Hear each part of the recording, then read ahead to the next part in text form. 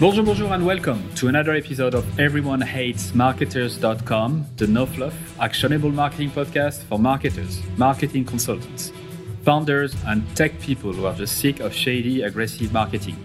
I'm your host, Louis Grenier. In this episode, you'll learn how to stop marketing with your ego and instead start marketing for effectiveness. My guest today owns the domain name marketingbs.com, so we have a few things in common. He also sends a newsletter every Tuesday morning around this topic on marketingbs.com. You can find it there. My guest has a rather big CV. He's been the Chief Marketing Officer for General Assembly. He's been the CMO of A Place for Mom and actually steered the company from the brink of collapse to generating more than 30% year-over-year growth. And also been the VP of Marketing at Expedia, which you might have heard of. So super happy to have you, Edouard Nevremont, on board. Welcome. Great. Be here. Your last name sounds really French, so for once it wasn't difficult for me to pronounce it. That's most people have a lot of problems with it. And, I'm glad it was actually Belgian, not French, but I'm sure that French you guys get along. You're cousins. Yeah, French. The Belgians are basically French. They all know this. So I really love your stance on marketing, and I think it takes some guts to do it. So first of all, well done on taking the risk to registering such a domain name, marketingbs.com, and going for it. So why do you think that most of what people do in marketing is complete bullshit? Yeah, I think it's worth clarifying at the beginning that a lot of people see marketing BS and they say, oh, you think that marketing is BS. And I didn't register marketingisbs.com, just marketingbs.com. And there is a difference. I think marketing is extremely valuable. I think being able to communicate what your product is to people and having them aware of it is one of the most important things in a business. So the famous saying, build a better mousetrap and they'll beat a path to your door. I think that is BS. That does not happen. You can build a great product and no one will ever find out about you unless you put some effort into marketing it. So marketing is really, really important. I think we've been distracted by bad marketing for a variety of reasons that I'm happy to talk about today. And that's what I talk about in my newsletters, what I talk about in my book. It's kind of what I built my career on, which is stop doing the BS and start doing what actually works. So what's the BS for you? The BS is usually shiny objects. It's often we are so focused on wanting to have some sort of answer. And when shiny objects are put in front of us, we chase them.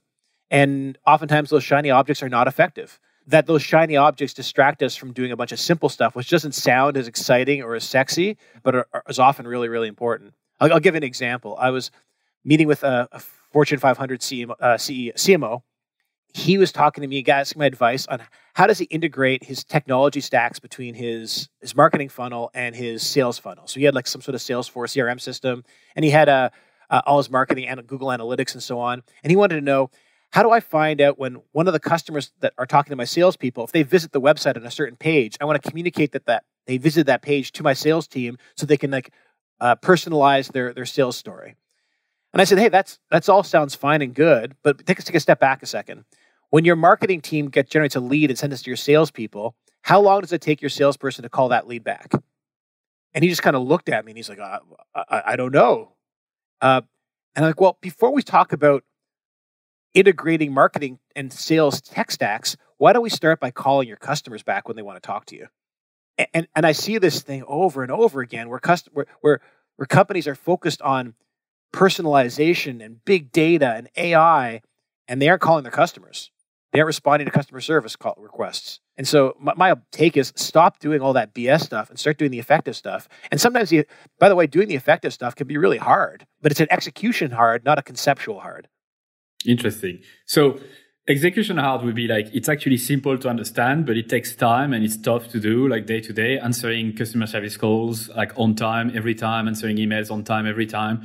But then what is conceptually hard to grasp could be like AI. Like it's a very complex topic, right? Like you throw technology at a problem. It's a vast thing. It's difficult to understand, but then you don't even know where to start executing it. So for you, BS is really about this shiny object, right? Like the personalization, as you mentioned.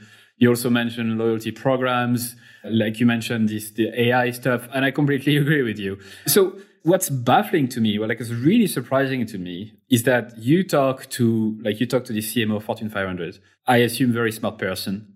Most of the marketers out there and CEOs out there are like very capable people. Why do you feel they focus on this BS and this shiny object instead of focusing on what makes sense for the business to actually focus on, as you say, marketing effectiveness?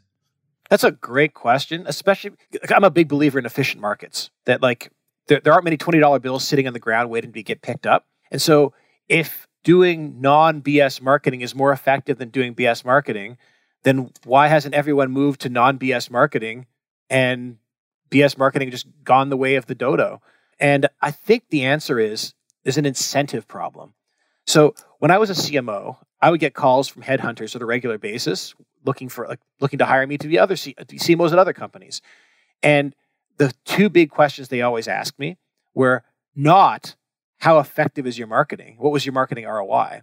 They wanted to know how big my marketing budget was and how big my team was. And so if you're a marketer CMO and you want to get your next big job, my recommendation for you is find a way to get a really big team and a really big budget. And that's how you're going to get your next bigger job. One way to get a bigger team and a bigger budget is to be more effective in marketing, but it's not the only way. And I would argue it's not even the most effective way. And so once you get to a certain scale in your size of a business, it's really hard to measure effectiveness, and it's easy to BS effectiveness. A great example of that is retargeting. Everybody loves retargeting. Vendors love retargeting. They do last touch attribution on retargeting. Someone comes to your website, and then you cookie them. You follow them around the web with your ads. Some of those people click on those ads, come back to your website and buy, and you give the retargeting the credit for that purchase. Well, if someone's already on your website, some percentage of people on your website are going to come back and buy from you in the future. When you stick retargeting ads next to them, all you've done is provide a navigational tool and you aren't actually getting incremental sales. Now, some of those sales are incremental, and I've run tests against this where you do retargeting where half the people see your retargeted ads and half the people you just show red cross ads, and you measure what the actual lift was. And the actual lift ends up being small. There is a real lift, but it's like 10% of the impact you think you're having. And so, but if all you care about is growing your marketing budget and all you care about is making it look like you're effective, if you're an agency, you say, hey, look at this. Your ROI on your retargeting is 1,000%. And then the marketing person says, I can spend a lot of money on that. And I can go to my CFO and say, it's 1,000%. And the CFO says, well, why isn't our business growing? And they're like, it must be someone else's problem, not marketing. Look at this. My marketing attribution says it's extremely effective. So there must be some problem in sales or product or somewhere else.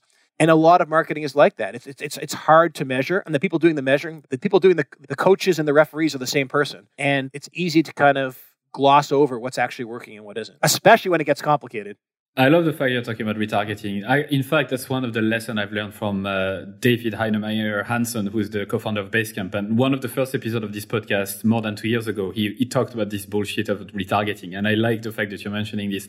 Massive businesses are being built on this technology, right? So to explain it simply to people who might not know what it is, it's simply a way to show ads to people who've shown interest to you in the past. They might have visited your page or your own page, and you basically show them an ad that basically tell them to come back. And as you said, this technology works well, but it does not necessarily create new incremental customers. And that's because if you are interested in a product, you're going to buy from them anyway. And if you saw an ad, you might click on it, but it's not going to make you buy necessarily from them. And you mentioned this test you've done, which is a 10% lift. Nothing compared to the biggest ROI those companies tend to talk about in terms of retargeting. So that's a great example. Do you have any other example of this technology or a solution or something that marketers tend to really focus on that seem to work, but actually doesn't really bring a lot of effectiveness? Yeah. So there's lots of things that are like these complicated things that I harp on. Sometimes they work, but they work on a small amount on the margin some of the time. And it's not that you should never do retargeting or you should never do personalization or you should never do loyalty programs, all of which I think are generally BS. It's that you should not start there. You need to start on a bunch of simple stuff first. And by the time you get to personalization, you better be friggin' good at all the basics because personalization is not going to help you very much. It'll help you, if you do it really, really well, it'll help you a little tiny bit, but it's not going to blow away your business. Like personalization is a great example. I look at Amazon. Amazon is one of the best personalization companies in the world because they have so much data on you, purchased across so many categories. And they have, I live here in Seattle. I know a lot of people working at Amazon. They hire really extremely smart people to go and work on this stuff. So you're probably not going to be as good as Amazon at personalization. And yet, if you go and buy a printer on Amazon, the next thing they recommend is you buy another printer. Right? They're the best in the world at this stuff. And if you buy a toilet seat cover, they think you're collecting toilet seats. If that's the level that Amazon is at after investing in this like crazy, how good is the personalization effort that you're going to do be? And so what do you do instead? Well, why don't you start with, instead of doing personalized content, why do you try to create some good content? I joke about this all the time too. Like how many companies do you subscribe to their email list where you're excited to get their email every time they send it to you? The only people on email lists are there because it's the momentum of unsubscribing is too hard, and they just basically keep it on the list and they don't open it. Open rates on company-based emails drop down to about 10%, sometimes as low as 8%. They never seem to drop below 8%. There's always somebody who's going to open them. But people, there's no value there. People hate this stuff.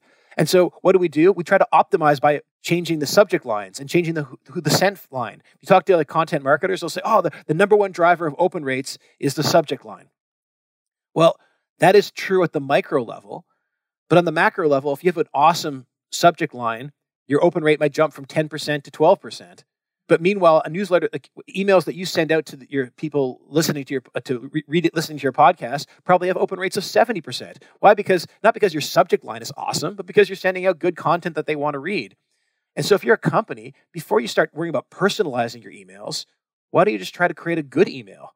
And if you can create a good email every week, you should send that to everybody, not a personalized email to anybody.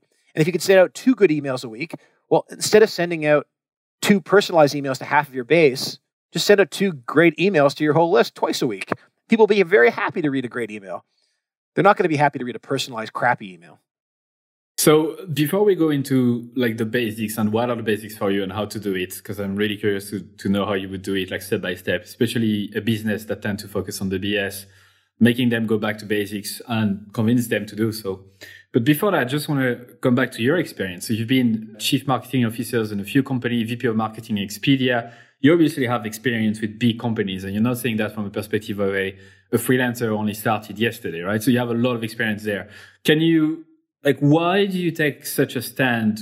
Were you doing this type of BS when you were in these companies and realized on the late that actually you had to do things differently? Were you doing marketing, like effective marketing from the start, and you were just baffled by all of the other companies doing it differently? What's the story behind this fight that you have? Yes, I went to business school at UPenn, at Wharton School. And when I was there, I trained under some very, very smart professors doing some very, very cool stuff in marketing. And I came out of business school really excited to do the stuff that they taught me. I started my career post-business school at McKinsey, and I was traveling the world helping out companies. And I was just pumped to basically like, hey, I can go in and help these guys do customer-based valuation so much better than they're doing right now. But then I'd walk into these companies, and the problem wasn't that they weren't doing this stuff well. The problem was they weren't doing good stuff at all. It wasn't a matter of like improving their customer lifetime value models. They just didn't have customer lifetime value models. And so I spent a lot of my time at McKinsey charging ridiculously high fees to these companies to get basic stuff set up. One of my favorite stories, I was doing a churn reduction program on prepaid wireless plans. So this is like, you don't even know when the person cancels. They just stop using the phone. And then if they haven't used the phone for one day, if they churned, or what if they haven't used it for a week? At what point do you think that they've actually stopped using it? So you're trying to build these models to predict when the person's going to churn. And if you wait too long, they're totally gone and you can't get them back. And if you go too early, then you're subsidizing them for people that wouldn't have churned anyway. But we'd build these models out. We were working across 6 different countries. And we'd build the models out, then we'd create programs for churn reduction, and then we'd roll those programs out and we'd test them to see what would work and what didn't. And we finally found a model that worked. It took us a long time, almost a year project. We finally found a program that consistently worked in a few different countries. We started rolling out across all their country network. And it was working everywhere except for one country. We couldn't get it to work there. We kept trying to change things and modify things. We were like looking, is the culture of that country different? Like, what's going on? And finally, I sent my analyst to the country and said, hey, I want you to work your way through the whole thing from the beginning to the end to figure out like why this thing isn't working at this country. And he spent a ton of time looking at the model, figuring if there's any problems with the model, working with like understanding the customer base to see if they're significantly different than the customer base, segmenting the customer base, see if it was working with some segments and not others. And it wasn't working with anybody. And eventually, after a couple of weeks of like working through the system, he figured out that their machine that sent out the SMSs wasn't plugged in, wasn't working. They weren't sending the messages out. their system was telling them the message was going out, but they weren't actually going out to any people. Like, we were charging $500,000 a month to this company, and they hadn't plugged their machine in. And so those types of things happen all the time. And the challenge isn't like, how do we build a more sophisticated model? The challenge is like, let's make sure our computers are plugged in. And so I left McKinsey to go to Expedia to kind of do this in-house. And again, it was the same challenges. It was so easy to get distracted by advanced segmentation stuff. Meanwhile, we were sending out emails to drive attribution rather than to actually drive performance. And so a lot of it was like, how do you deal with the incentives within this big company to make sure that we're doing the right thing rather than trying to figure out what the right thing is? When I got to A Place for Mom, I was lucky enough to be at a company where everything was broken. The basic foundation of the company is effective. It's a company that helps you find senior housing referral service. So it's called Expedia for senior housing. And they had if you understand marketplaces at all, they had the marketplace set up. So they had more inventory, more properties, senior housing communities than anybody else. And once that happens in a marketplace, it's really hard to beat you. But they were doing everything else wrong. They were less the Expedia for senior housing and more the Craigslist of senior housing. There was just so much to do that we had to focus on the basics because the basics weren't there. And it made me learn how many basic things there were in order to get something to work and how hard execution was and how when you fix one thing, something else breaks. And by the time I left A Place for Mom, I started helping out other private equity-backed companies in that kind of like, call it $20 to $200 million revenue range, and began to see the same parallels everywhere I went.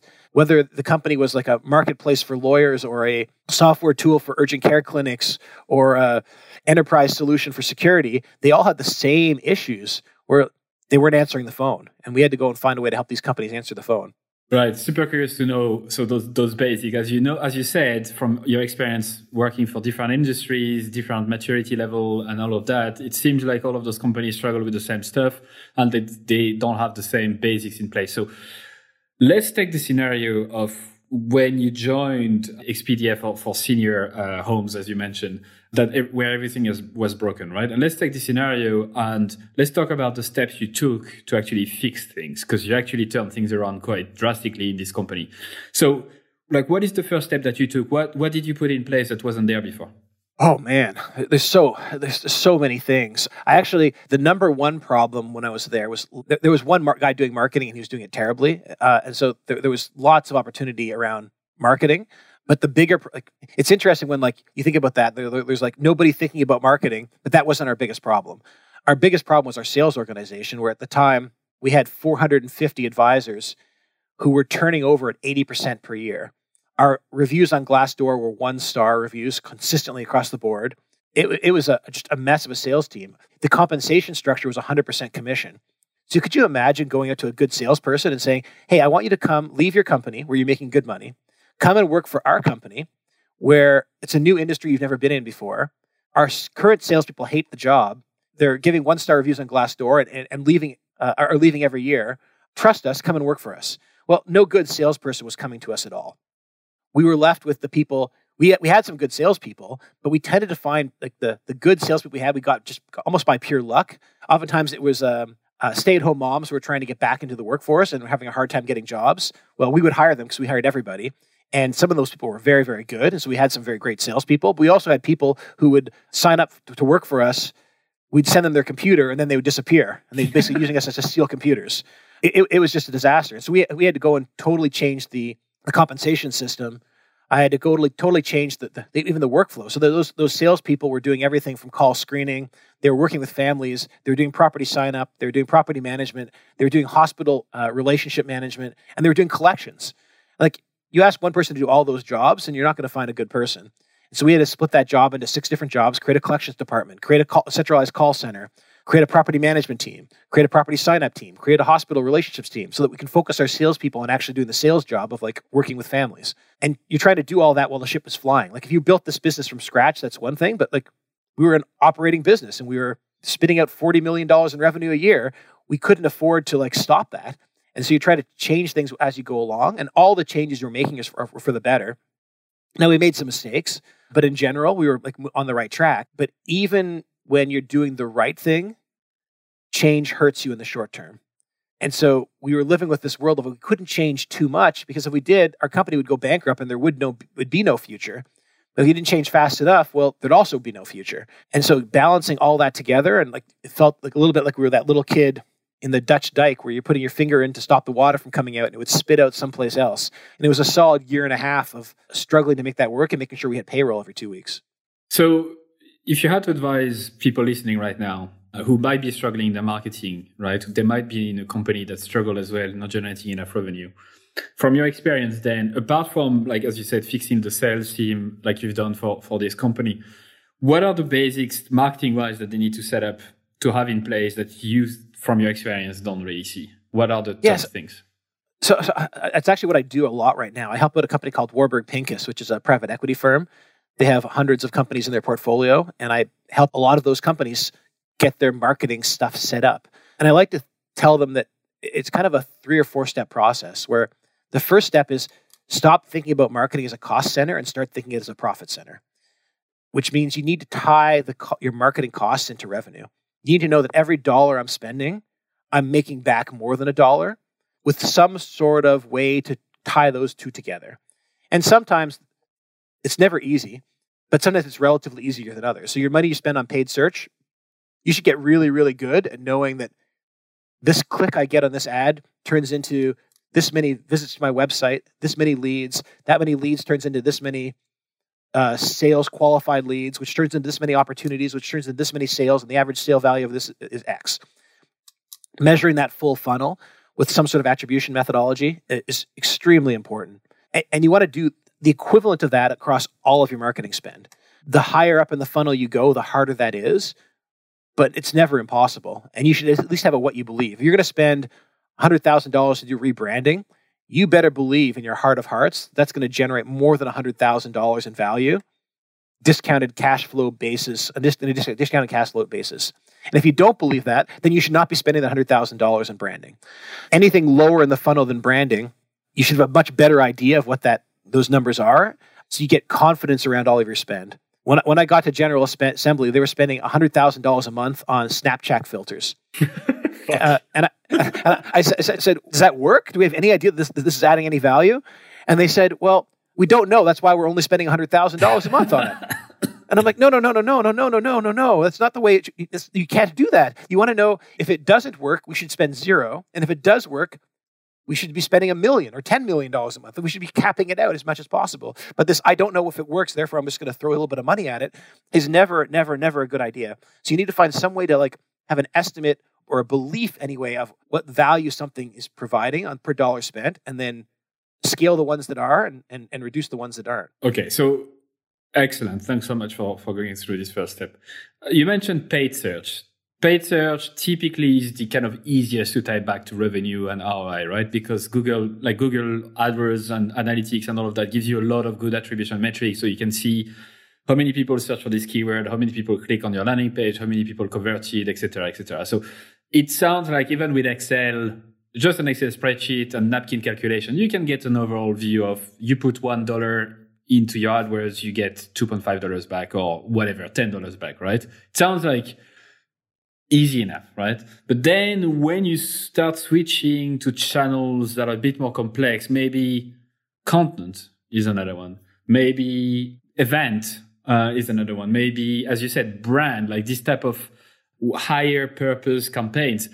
How do you advise those companies to tie everything together? Like, what's your process for that? Yeah, so you made a good point. Start with the easiest stuff. So make sure your paid search is doing it. Most companies I talk to are not doing that well. Or if they're doing it at all, they're doing it at the gross level where they have like a line on their spreadsheet it's called paid search, and they do it for the overall channel of paid search, and it with no level of granularity. And you really want to get to the point where you're not doing it at the keyword level, because you're not going to be able to learn anything at that level of granularity. But there's somewhere between the whole channel of paid search and the level of an individual keyword, and you need to be able to tie those together and figure out, hey, I'm spending $1 to make $10 here, and I'm spending $1 to make 50 cents here, and I can scale up the $10 and scale down the 50 cents. You got to get that right. And yes, it's easier than the other stuff, but man, companies struggle with it. So get that going first. And then once you have that, you can kind of work your way up the funnel. So the second type of leads that you get are leads that are leads or customers where you get their email address, but they don't buy. They don't turn into a lead. Like maybe you're a B2B company and you have a white paper and they download the white paper. You're basically creating like awareness in the category without, but you're not driving an immediate purchase. At General Assembly, we had a guide for how to get a job in a startup. Well, we made no money on that. We got an email address. So now you need to figure out your email attribution programs where I collect an email address. What's it cost me for that email address by marketing channel? What activities am I doing to that email over what period of time? And what percentage of those emails over what periods of times turn into leads, which then turn into revenue down the line? And it's further back in the funnel. It takes you longer to measure that. Your feedback cycle is a lot slower, but you have early on in the funnel that you can at least start to figure stuff out. And you want to create ways to make that attribution happen. So if you have that white paper, you could gate it or not gate it. Well, the nice thing about gating it, the thing about not gating it is that you expose it to more people and you create more brand impact. But by gating it, you collect the email address, which just helps you a ton on your attribution down the line.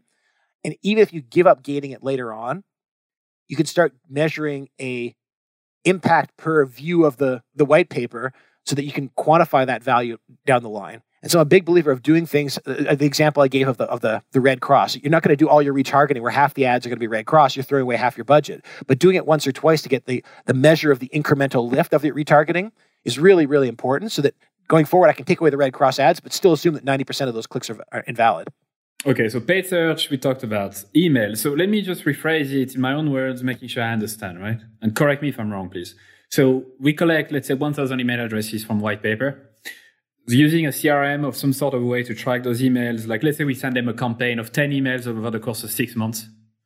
And after 6 months, we realized that 20 of those 1,000 actually turn into customers, right?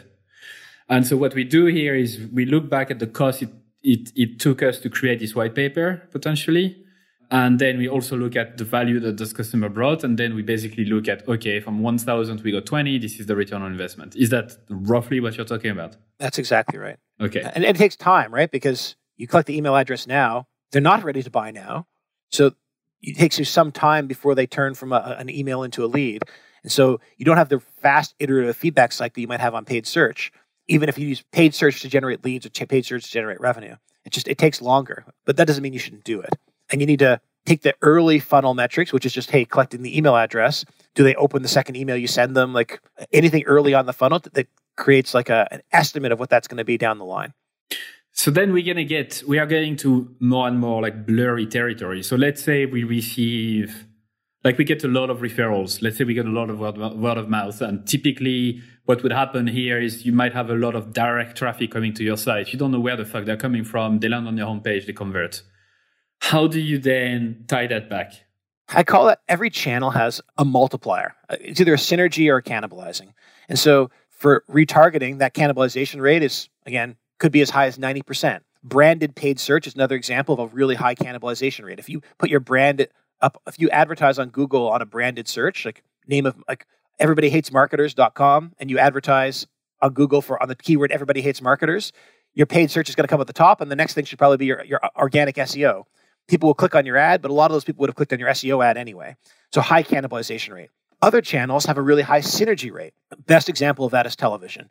You run a TV ad, no matter how good you are at attributing the impact of that television ad, it's going to have impact beyond what you're able to measure. At A Place for Mom, we did a lot of television. We had Joan London as our celebrity spokesperson, and we did everything we could to attribute that television spots. And we did pretty direct response marketing TV spots like, hi, I'm Joan London. You should get senior housing. Call now to get some senior housing help.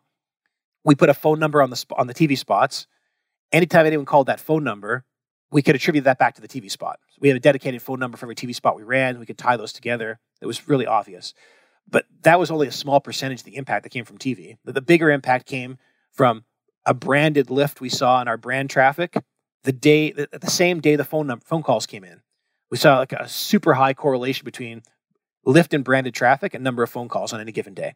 But it doesn't stop there. We also saw long-term brand lift from our television spots because it was the only brand advertising we were doing, only top of the funnel stuff we were doing. So any brand traffic lift, we knew that's where it was coming from. And so over the course of the next 12 months, we got as much lift in brand traffic as we did on the day the TV spot ran. And so now we're looking at three effects. We have like the effect from the phone calls, the effect from brand traffic lift on the day you ran the ad and the same day you got the phone calls. And you got the brand traffic lift over the next 12 months. But we're not done there. Now we have the fact that like Google has made it very, very clear they love branded companies because there's a brand trust when you're a brand versus like some fly-by-night organization. So our unbranded SEO started lifting during the same time period. Now, was that because we had an SEO team that was doing all sorts of great work? And absolutely yes. But the other impact of it was that our television was lifting our unbranded SEO. Our click-through rate on our paid search was going up. Again, if you're looking at paid search and you search for hotels in Seattle, and one ad is from Expedia and the other ad is from hotels-4-u.com, like which one are you going to click on? Well, you're going to click on the brand. And so as our brand grew, our click-through rate on paid search went up, which our quality score went up, and our cost per click went down. But it doesn't even stop there. Recruiting employees got easier. Signing up supply got easier. Partnerships got easier. And so the impact of television was, one, the directly measured phone calls, two, the indirectly measured brand traffic on the same day, three, the indirectly measured brand traffic over the next year, four, the lift in our other marketing channels, and five, like non-marketing impact, like HR impact and regulatory impact. And so the synergistic effect of our television was at least 3 or 4x what we could actually measure at the time. And so once you kind of get this synergistic or cannibalization rate, you can apply that to all of your marketing. So when I when I do remarketing, I better be getting at least a 10-to-1 return that I'm measuring. Because I'm not, then I'm underwater. Because it's 90% of that traffic is cannibalized, then I need to get at least a 10-to-1 return. On television, though, if I'm getting a 5x synergy, if I'm getting a 20% or a negative 80% return on television, I'm actually breaking even. So a negative 80% return on measured television impact was the same as a 10x return on retargeting. Okay, so thanks for this thorough answer. Let me deconstruct it. And by the way, I think you're the first person I'm talking to who makes the word synergy sexy again, so thank you. So let's say we spent 1 million euros or dollars, let's say dollars, $1 million on a TV ad. And the direct return I got on the day the ad runs is only $200,000, which is like negative, like minus 80% ROI. Because you've done your research and like over the course of a year, you know that the lift is basically 5 times. So whenever the direct response you get from the ad, actually, the actual maximum impact is 5 times higher than that through all of the snowball effect that you had. You basically have $200,000 multiplied by 5 equal 1 million. So you go back to your original investment. That's what you're describing. That's exactly right. And so that you may or may not want to do that, right? If you're spending $1 million now to make $1 million over the next 12 months, like that's probably not good enough. But if you are making 500,000 instead of 200,000, and you know for sure that the lift is 5x, then you're like, fuck, that's good return. So how did you actually? And then we can move on to step 2 of your process. But for those very high level kind of ad stuff, how did you compare? Because you need to have a before and after, right? So you just basically say, before we run the ad, this is the status quo. After we run the ad, this is what happens, and nothing else changes. Yeah. So it's hard, right? It's not obvious. It's not easy. And the bigger your brand, the harder it gets. We were small enough when we started television that every time we ran our TV spots, we saw a short-term brand pump that happened on the same day. I guarantee when Coke runs a TV spot, they don't see any lift in sales the day they run the TV spot. And it's not because the TV spots aren't working for Coke and they're working for us. The reason is that Coke's base level of purchase levels was just so much higher that the noise overcame any signal from their TV spot. And so the solution is to, at least initially, is to have a high enough spend and a low enough base that you can actually measure the impact. And so TripAdvisor did this. So did, I want to say Zillow, where to test their television spots, instead of running national TV spots, which would be far more cost efficient, they did intense TV buys in one specific city. And so they saturated a market to see whether or not they could see a lift in traffic in a specific city by spending intensely on TV and then not spending anywhere else. And so from that, they can kind of measure all those indirect effects and see what's happening. We did something similar at General Assembly where we did intense subway buys in different cities. And so we could see what lift we're getting from the cities where we're buying subways versus subway ads versus cities that we're not. Yeah, I like that. So that you really target a local market, meaning that you're likely to influence any other market around, and you can really do some sort of a A/B test in a sense, right? Like local market A gets the ad, local market B doesn't. Same population, roughly same type of people. We see 50% more branded search compared to this one after the ad is running. So you basically do a real life A/B test as much as you can measure. Yeah, and again, it's not going to be perfect at all. No scientist is going to love what you're putting together, but it's enough that you can get like a rough idea of what that synergistic effect is, and you still want some sort of attribution stuff. So at General Assembly, we still ask people when they come in the door, like, how did you hear about us? And we still put a special code on a URL on the Subway ads, and so we have some sort of like measured attribution from the Subway ads, but then we see what the overall lift in the market is for like, okay, the Subway ads said that they made us $20,000 in sales, but the overall market when we ran the Subway ads lifted by 100,000. So we know our estimate of the multiplier effect on what we can measure versus what's actually happening is a 5x on the Subway ads. And then once you have what that multiplier is in the cities that you run those tests in, you're not going to run those tests everywhere. You're not going to continue to run regional television and pay a premium for that. You just kind of have to like close your eyes and cross your fingers and join hands and say, hey, we believe the synergistic effect on how we're measuring television is 5x. So let's go out and spend television all over the place, measure what we can measure, and believe that the impact is going to be 5x greater than whatever we're measuring. Yeah, that's really, really interesting. Makes me think about a lot of stuff. So I hope that's helpful for you if you're listening to this episode right now.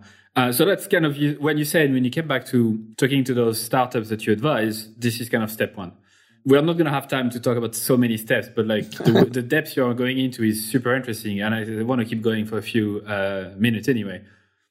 So once they know roughly that like marketing is now a profit center, they understand whatever money they spend, they get that out. Once they have that basis sorted, what's steps two? What do you like to do after that? So step two is now that you have all of these marketing channels and you know what your return is on these marketing channels, you're going to find some marketing channels where you're spending $1 to make 50 cents. And so the first step is stop doing that. Is just turn off all these channels where you're spending $1 to make 10 cents. You turn off your Snapchat filters, like turn off like you said at the beginning, your egotistical channels, right? Like there's a lot of times marketing is dollars are being spent with your ego. Like you really like the local sports team, so you buy the jersey sponsorship on the sports team. Turn all that shit off. Then step two, step B, I guess, of step two is find the marketing channels where you're spending $1 to make $10. And on those channels, just start spending more. Accelerate. Take all that money from the ones that aren't working and throw them into the ones that are. And see how much you can accelerate those channels before you start hitting diminishing returns. It's not uncommon when I help with these Warburg companies where I find this marketing channel where they're spending, oftentimes it's paid search, or part of paid search, where they're spending $1 to make $10. And the answer becomes like, instead of spend $1, let's spend $100 and make $10,000. And we just push. And we find ways to push more and like tricks to kind of push those channels. Finding a marketing channel that works really effectively is really, really hard. You probably have some right now that you're not measuring. As soon as you find them, just don't let up. Just push them as hard as you can.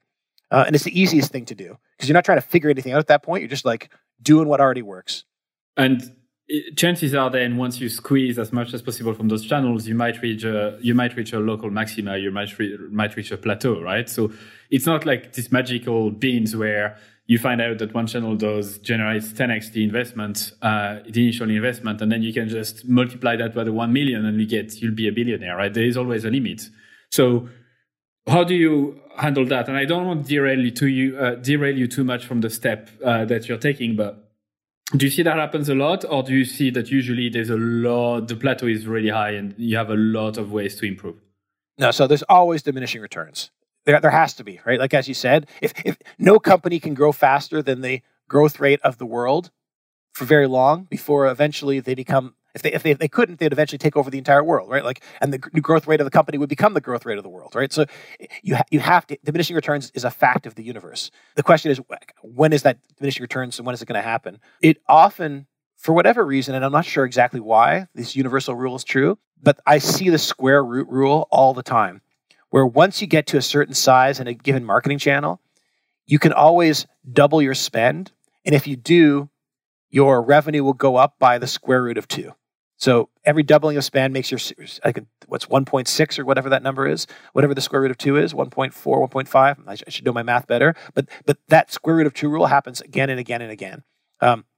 You increase your spend by 10%, your sales will go up by the square root of 1.1. So that's kind of like your rough kind of diminishing returns curve. Sometimes you're lucky and you're early enough in the funnel that you don't hit those diminishing returns for a while yet. Like diminishing returns are probably there, but you can't see them. But once you get to any sort of reasonable deal scale, that's often what happens. Your diminishing returns are always going to be there. You want to push them as far as you can. And the bigger your percent. So if you're making a 100x return on a channel, man, you can have lots of diminishing returns before you run into trouble. If you have like a 10% return on a channel, you're probably pretty close to the boundary of diminishing returns, given what you're doing right now. Which gets me to step 3, which is like, do what you're doing better. Once you find the places where there's like gold in them there hills, get better pans and get better pickaxes and focus your attention on your big channels that have high ROI. And I know I keep going back to paid search, but it's probably the easiest one to talk about. Paid search in general, people do it terribly. Again, go back to the thing we talked about at the beginning. They chase shiny objects and they don't focus on the basics. Agencies are focused on spending your money, not on being more effective. The way agencies get more clients is that they have really good sales teams and really good customer service teams, not really good marketing teams. It's actually a struggle for agencies that are really good at marketing.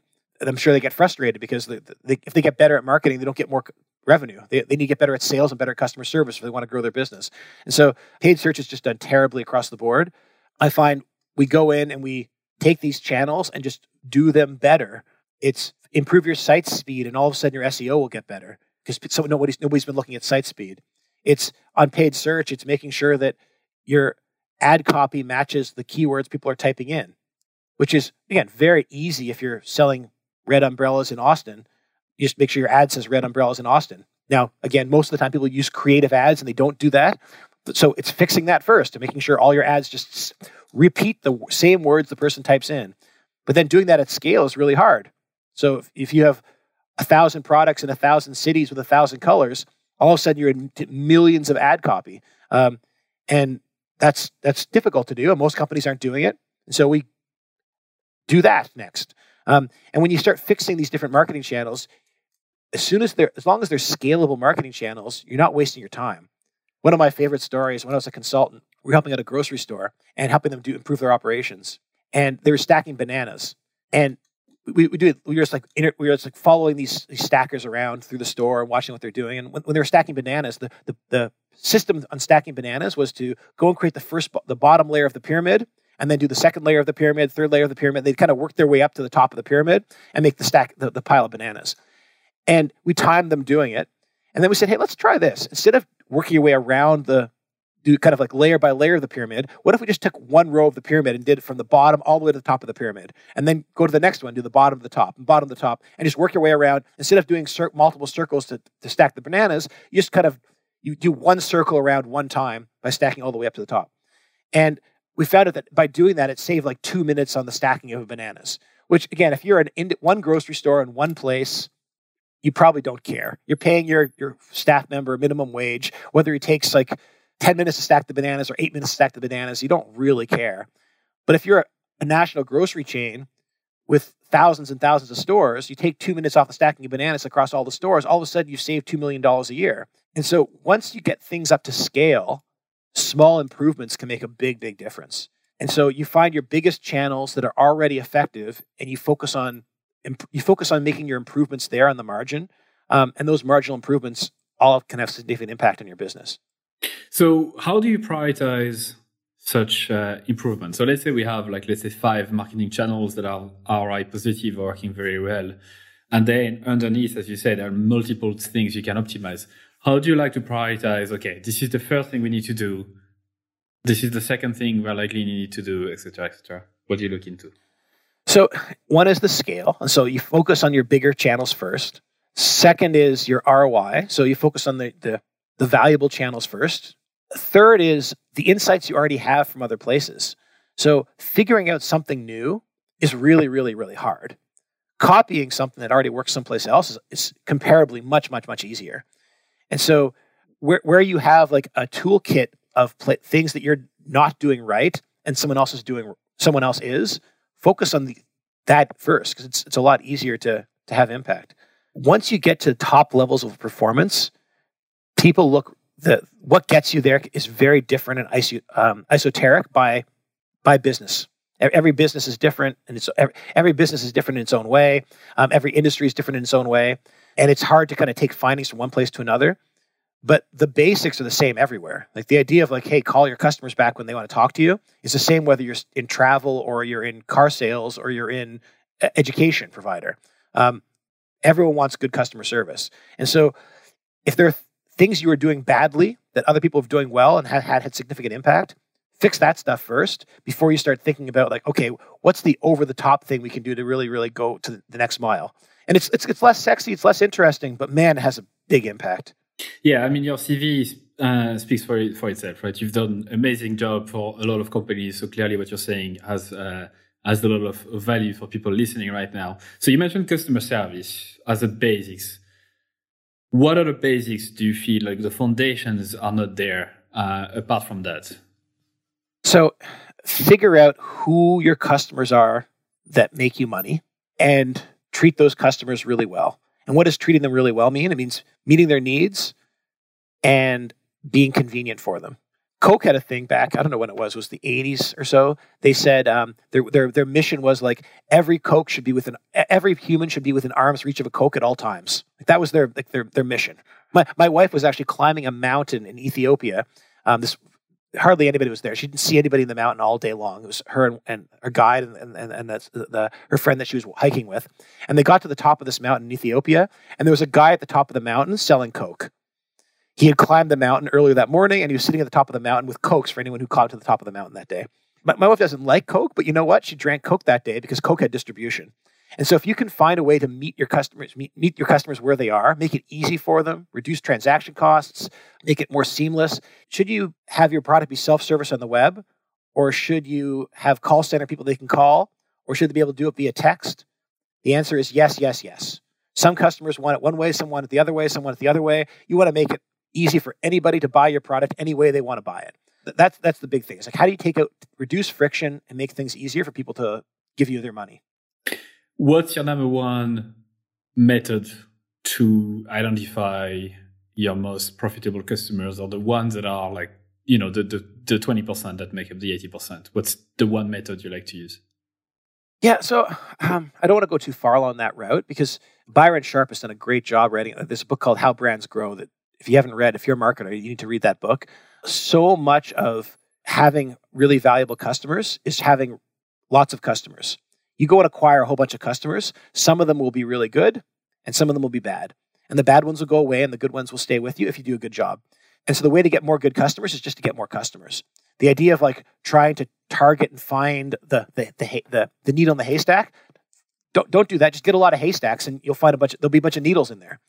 Now, once you have those really high valuable customers, you need to do stuff that makes it easy for your entire customer base to work with you and buy from you. When I say you're good customers, I don't mean your top 20%. I mean your top 80%. Your bottom 20% are probably distracting you and getting in your way, but you need to make your service awesome for the 80%, not the 20%. If you focus on that 20%, you're often wasting your time in that your top 20% of customers love you already, and they aren't going to churn. They're almost by definition not going to churn. If they're high churning customers, they're not your top customers. And so the top customers are the ones who are going to love you no matter what you do, and they're going to stick around. And investing in them is almost like retargeting a little bit, because if you do a bunch of stuff to your good customers, and your model says, "Oh, my good customers are still good." Well, that's true, but they probably would have stayed good even if you hadn't done anything for them. Instead, think about what your mass customers are doing. Make their lives easier. And it turns out if you make the lives easier for your mass customers, your lives also get easier for your best customers, and they'll stick around, increase the chance of them sticking around just as much as the mass, only you're affecting a much larger base. But if you have a mass marketing strategy where you target a bunch of people who don't necessarily share the same demographics or psychographic, how do you make sure that the message sticks for them? How do you make sure that you have a marketing that is like sharp for every of those segments if you don't have a lot of cash? Wouldn't it be better to focus on those 20%? You got to be really careful. I think demographic and psychographic targeting is also it's one of the chapters of my book on BS marketing. You got to be really careful. If you want to sell tennis rackets, you could try to target by demographic, but far better is to sell to people who play tennis. The behavioral targeting is much more effective than demographical targeting. Absolutely. And far more effective than psychographic targeting. And so by all means, like if you're selling tennis rackets, advertise in a tennis magazine, but be really wary of like, hey, our audience skews male and aggressive, therefore we're going to advertise in like a guns and ammo magazine because lots of men read that magazine. Well, maybe, but you're going to pay a huge premium CPM to go and target those people, and you'd be far better advertising at a far broader rate. So I personally would define psychographic. To me, it encapsulates as well the behavioral stuff because their beliefs make you. But you're making a distinction between psychographic and behavioral stuff. So you wouldn't make a distinction between psychographic and the job they're hiring the product to do, or the type of stuff that they would do that make them like the one thing that make them together as a group. As you said, tennis racket, they play tennis. But then things get a bit trickier about, like, let's say you want to buy a car. It's not as easy to understand the behavioral thing behind it. Maybe people tend to buy a car when they move house, for example. But I would still consider that to be psychographic. So for you, there are two different things, the behavior and the psychographic, yeah? Yeah, absolutely. Because behavior is something you can see that they actually did that thing. And psychographic to me is like something that you're trying to infer based on something.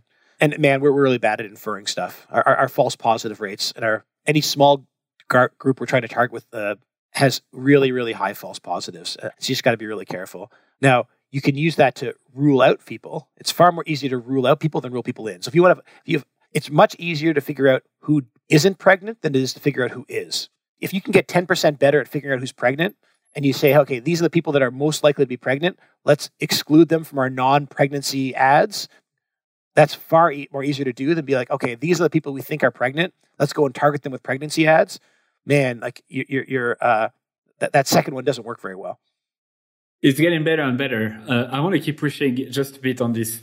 So I know that the book you mentioned from like How Brands Grow, and I know, if I'm not mistaken, I think Mark Ritson, Byron Sharp, is the author of How Brands Grow, right? Byron Sharp, he is, as you said. Byron Sharp is, yeah. And Mark and Byron get in fights all the time. Yes, exactly, right? I think they agree on 80% of stuff, but they fight about the 20% that stuff they disagree with. So if you had to summarize this, the 2 point of view is that Mark seems to be more about like select the right target market and go after them, while Byron is more about have a mass marketing strategy and you will have the right people in the mix. Is that it? Is that the difference between the two? I think so. I think I might get killed for saying. I think Mark is probably a little more nuanced than Byron. But I think Byron basically says like in some ways he has a hammer, and it's a really great hammer that no one else had before, and now he's hammering things with nails. And hey, 90% of the time he's right. His hammer is doing great stuff. He may have overcorrected a little bit, and I think Mark is a little bit of the providing nuance to Byron to be like, hey, Brian, maybe it's a little bit. Arguing that he goes too far in some cases, which is probably true. I think the risk becomes like when I used to teach swimming lessons to kids, and when you try to teach a kid how to swim, you get them to overcorrect because the natural tendency is to like drag your arm through the water. So you get them to throw their arm way, way, way out of the water. Now, if you're one of the best swimmers in the world, your arms barely come out of the water, but that's not how you teach kids. You teach them to throw their arms way, way out of the water so that you overcorrect their natural tendencies. And I think marketers definitely need an overcorrection a lot of times. What do you think marketers should learn today that will help them in the next 10 years, 20 years, 50 years? To do the stuff that worked 20 or 30 or 40 or 50 years ago. I think we're so focused on what the next big thing is, and we still haven't learned the lessons of what worked from 50 years ago. So basically everything you mentioned before, right, in this episode. What are the top 3 resources you'd recommend listeners? So it could be anything, books, podcasts, conferences, anything at all. It's tough. For a long time, people would ask me, like, what book do I need to read to become a CMO? And the answer I always gave was like, I don't know. It doesn't exist. I think How Brands Grow is a great, great resource. It's a correction to like a lot of the BS that's out there. When I was a VP at Expedia, I bought a copy of the book for my entire team. I think his second book, How Brands Grow Part 2, is actually a better book. In theory, it's more about luxury goods and like international markets, but in practice, rather than just being about here's all the things that are bad, he talks about here's what you should do instead. And so I think it's a more readable, effective book for most marketers. I think you should be subscribing to my newsletter. I talk about this stuff every week. It's a deep dive coverage of something that's happening in the news that ties back into what it really means for marketers. And then I read non-marketing stuff. I think a lot of the insights I get are from things that are not marketing specific that you can pull stuff from that are helpful to you. So instead of reading another newsletter about content marketing and how you need to create a top 10 list, and here's how you trick people into filling out your emails and so on. Read something like Stratechery, where Ben Thompson does a deep dive into tech strategy, and you'll be able to pull marketing insights out of that. Read Marginal Revolution by Tyler Cohen, where he talks, I don't even know exactly what he talks about, lots of different things every day that I pull insights from all the time. And I think reading non-marketing stuff is probably going to be more helpful than reading a lot of the marketing things. I concur. And I would say, again, if you're listening to this episode, do subscribe to Ed's newsletter. A lot of wisdom there. I'm definitely going to read How Brands Grow. I haven't read it yet, and I'm sorry, I will, I promise. You've been super helpful. You shared a lot of stuff no one has ever talked about in this podcast, and I say that with entire transparency and honesty. So thank you so much. I know that people listening got a lot of value out of what you just said. Where can people connect with you, learn more from you? Yeah, so hey, marketingbs.com is my website. Go ahead, you can send me emails on there. If you subscribe to my newsletter and just reply to a newsletter, I read everything that comes my way. I actually just purchased a new company a couple of weeks ago called iPassExam.com, which is a resources for passing practice tests for Google Analytics and Google AdWords certification, Facebook display ad certification. So if you're trying to take any of those tests, feel free to use my new website. I'm still trying to figure it out myself. Nice. Once again, Ed, thanks so much for your time. Learned a lot from you. Thank you very much. Oh, thanks. That's it for another episode of EveryoneHatesMarketers.com.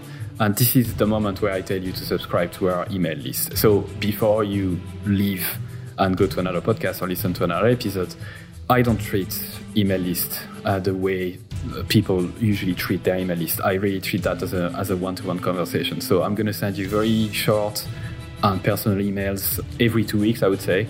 I'll inform you of guests in advance. I'll share with you my numbers and how many listens we get. And I'll also ask you for your feedback in terms of the questions we can ask future guests.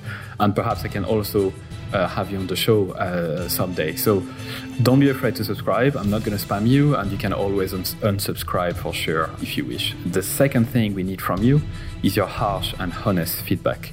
We know that this show is not perfect yet, and we always can improve. So you can send us your email at feedback@everyonehatesmarketers.com. Good or bad, please feel free to send me an email. And the last thing I'd like from you is that if you did like the episode, please share it to your friends, your colleagues, or whoever might like it.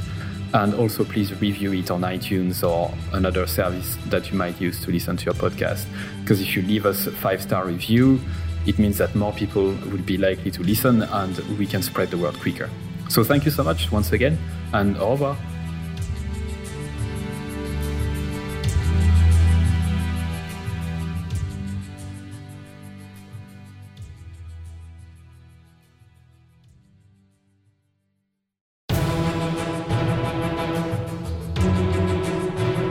And that's it for another episode of EveryoneHatesMarketers.com. Thank you so much for listening. I'm super, super grateful. I'd love for you to consider subscribing to my daily newsletter, Monday to Friday, called Stand the Fuck Out Daily. I send very short, hopefully interesting, surprising, shocking, entertaining content to help you stand the fuck out. It's at EveryoneHatesMarketers.com. You can subscribe for free and obviously unsubscribe whenever you want. I'm just going to read a couple of emails that I got recently as a reply.